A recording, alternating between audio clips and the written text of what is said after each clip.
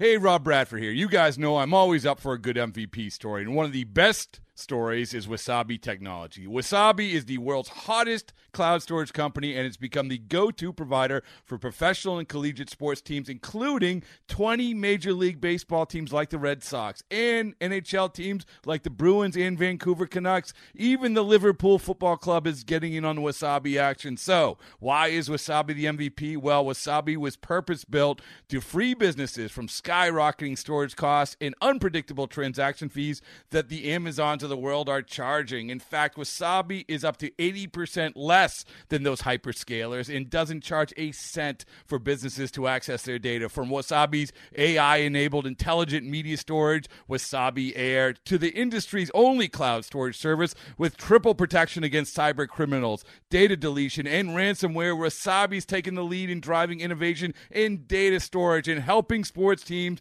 to unleash the power of their data. Wasabi, another Boston-based championship team.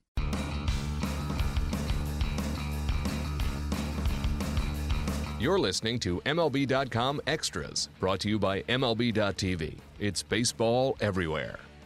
Hi, everybody. Welcome to MLB.com Extras. I'm Matthew Leach, talking New York Mets with MLB.com's Mets beat reporter Anthony DiComo. We have exactly 2 games to go on, so it is hardly fair, but it's New York, and so we don't really worry about fair or waiting till all the results are in. 9 at-bats, what have you seen from David Wright so far? Well, he has his power back. That seems abundantly clear from the first swing he took, which he parked in the second deck at Citizens Bank Park. And you're right, you can't draw too many conclusions from 9 at-bats, but there was a significant worry, especially when people saw what Wright had done in his rehab assignment in the minors. This is in Class A ball, and while he hit .321, there was no power at all. It was all singles. So I think there was definitely a little bit of concern that, the power wouldn't come back. This is a guy who hasn't hit for a ton of power in his career once he got through those 06, 07, 08 years. So one swing, I think, does say a lot in terms of, because it wasn't just one normal swing. This was one pretty dramatic, pretty powerful swing. And the fact that he still has that somewhere in him, even if we only see it every once in a while, I think leads me to believe and provides a little bit of a safety net with the thought that, this guy can still be that player. Now, how often can he be that player? I don't know. The Mets don't know. He's not going to play every day at first, so that's going to limit him at the start. He's probably not going to play every day for the remainder of the season. Now, once you get into the playoffs and you have off days worked into there, I think they'll find a way to play him almost every game, if not every game. But look, this is a player who has his flaws. Obviously, there's a lot of swing and miss in his game. There always has been. There always will be. Defensively, he has not looked good so far through 2 games. But the lift that he provides is unlike the lift that any other player really could give the Mets. And that home run was one of the more dramatic things I've seen in a pretty dramatic season for the Mets. So I think the team will take it at this point and go from here and hope he can continue to produce for them. Is it fair to say that the most predictive piece of data we have yet on Wright is that they have played 3 games since he's been back, and he's been in 2 of them? Yeah, I think that's pretty fair to say, and that's what it's going to be at first. It's going to be 2 on, 1 off, 3 on, 1 off. They'll try and work it so that he's not missing many games against left-handed pitchers, which he crushes and has always crushed. But there's no magic formula for this. They're going to talk with David Wright daily, and by them I mean the manager, the coaching staff, the physical therapy staff, training staff, all of that. Everyone's going to have input in this. And David Wright, who has been notoriously dishonest throughout his career, and I don't mean that in a bad way because it's just the type of competitor that he is, but has been notoriously dishonest about how he's felt, when he's needed a day off, things like that, really, for the first time in his life, has to be honest and has to tell them if there's even a twinge, if there's the tiniest little thing that's affecting him, because this is a condition, again, that is not very common for baseball players. You're talking about a back problem. It could have serious future implications if he ever suffers a setback. So they're going to do everything in their power to make sure that doesn't happen. This guy's still, forget about this season for a second. This guy is still under team control through 2020 to a huge contract. The Mets need him. They need him to be more than a bench player. They need him eventually to get back to playing every day or something pretty close to it. So, yeah, it's going to be very tightly managed. I think the fact that the Mets have built up a little bit of a division lead here certainly helps, that they don't feel like they have to rely on this guy. And, on the same side of that coin, the fact that they have other guys who are producing at that position helps, that they don't necessarily have to rely on this guy every day. I think David Wright realizes that. I think for the first time in a long time, probably since about 2008, he doesn't feel like he has to be the guy in the middle of the lineup. And I think all of that's going to help as they try and keep him healthy and sit him regularly down the stretch. Elsewhere in the infield, it is interesting to me, and it's always interesting to me what the Mets do with a big announcement and what they do quietly, and you just notice it's happening. Wilmer Flores playing shortstop regularly again, as far as I know, is in the latter category. How did they kind of land on that, and how is he looking? Well, when the Mets made all these trades and totally revamped their offense, I remember talking on this podcast and saying I think the guy who's going to suffer in terms of playing time is Wilmer Flores. Tejada was playing pretty well at the time.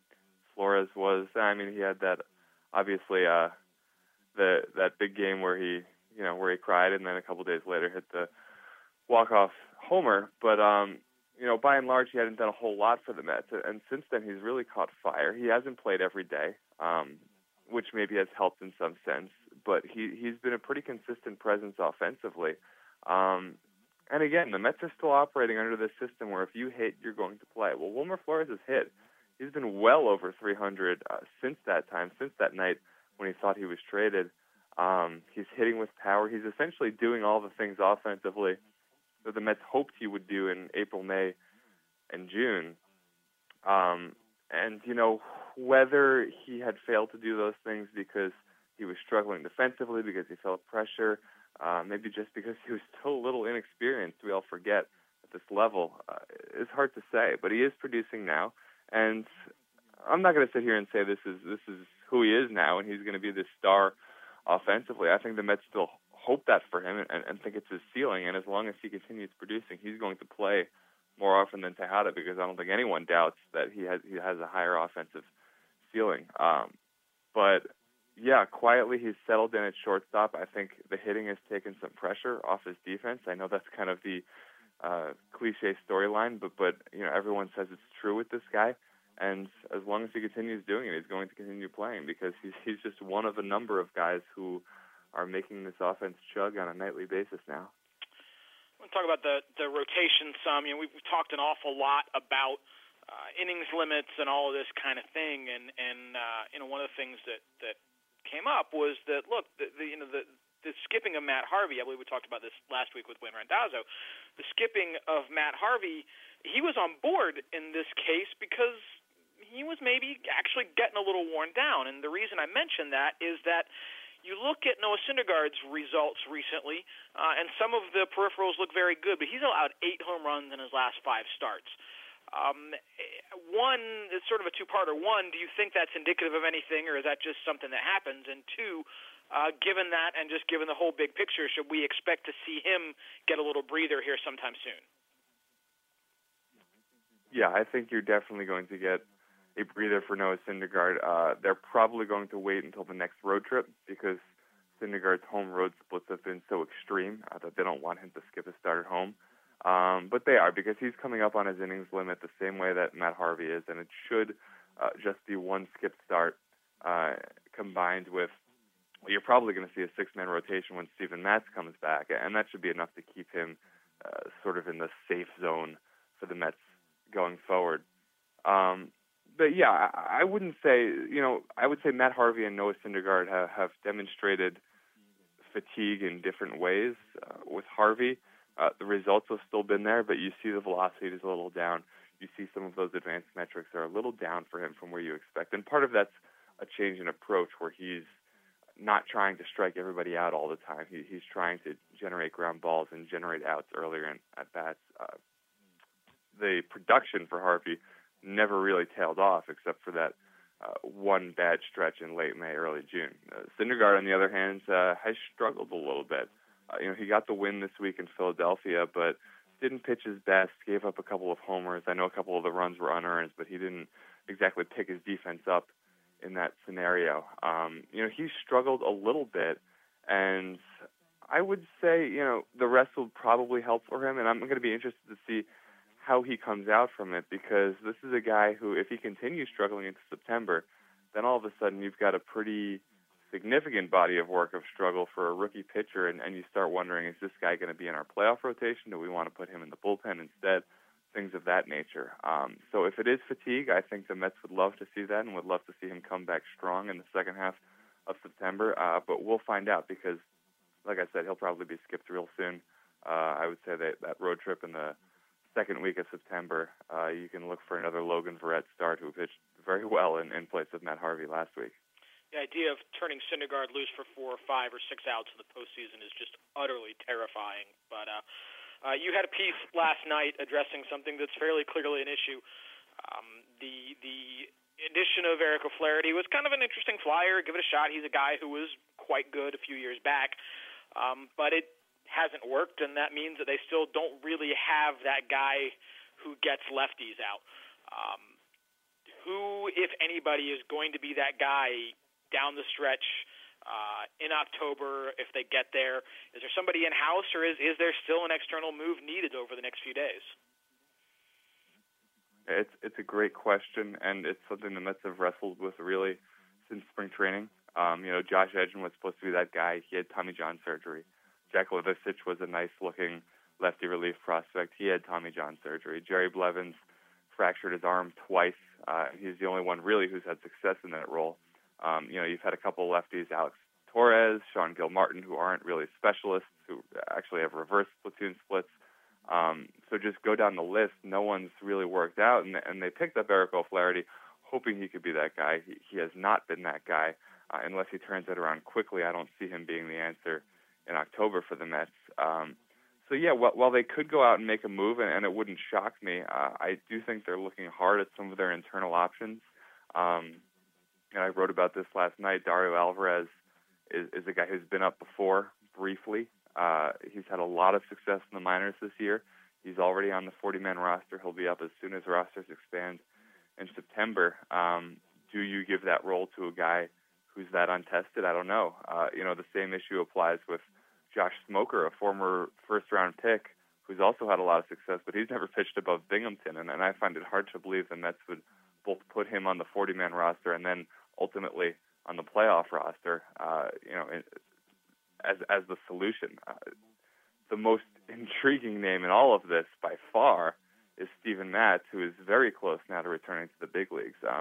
And you talk about Syndergaard for 4, 5, 6 outs, whatever it might be in the postseason. Picture Steven Matz coming in for one batter to face Adrian Gonzalez or whoever it might be. I mean, that would be pretty devastating. Of course, the trade-off is Steven Matz has just been dynamite as a starting pitcher at every level he's been at, including his rehab this year, and would be a great option for you in the rotation, especially if Noah Syndergaard is struggling. So the Mets are going to have to weigh that. I think, obviously, Matz would be the best option, but you're trading off a lot there. And if Syndergaard is struggling and Matz, is going to be that fourth starter for you in the playoff rotation, I don't think that's you're not going to trade 5, 6, 7 good innings for one out. So it's something the Mets are going to keep an eye on. Certainly the rest of this week as we get to the waiver trade deadline, and certainly in September, can O'Flaherty turn it around and be that guy, or do they have to start looking at these options B, C, D, and E, because this has been a problem that they have struggled with all season long. All right. Well, Anthony DiComo, thanks for taking some time to talk here on MLB.com Extras, and thanks everybody for listening. MLB.tv Premium, the #1 live streaming sports service, is celebrating 13 years. Watch every out-of-market regular season game live or on demand in true HD. Real-time highlights, live look-ins, pitch tracking widget, and more. MLB.tv Premium includes a free At-Bat 15 subscription. Watch live baseball on over 400 mobile and connected devices. Watch at home, in the office, or on the go, every night, on every device. Blackout and other restrictions apply. Visit MLB.tv for details. Okay, Picture this. It's Friday afternoon when a thought hits you. I can waste another weekend doing the same old whatever, or I can conquer it. I can hop into my all-new Hyundai Santa Fe and hit the road. Any road. The steeper, the better. Because my all-new Santa Fe is available with H-Track all-wheel drive, so I can hit the trail without a worry in the world. Heck, with 3 rows and best-in-class rear cargo space, I can pack the whole family in with all our gear. We've got available dual wireless charging for our phones, so we'll never lose touch with civilization, and we won't lose touch with the primordial power of Mother Earth. So which is it? Waste the weekend or do something a little more epic? And conquer it in the all-new Hyundai Santa Fe. Visit HyundaiUSA.com or call 562-314-4603 for more details. Hyundai, there's joy in every journey.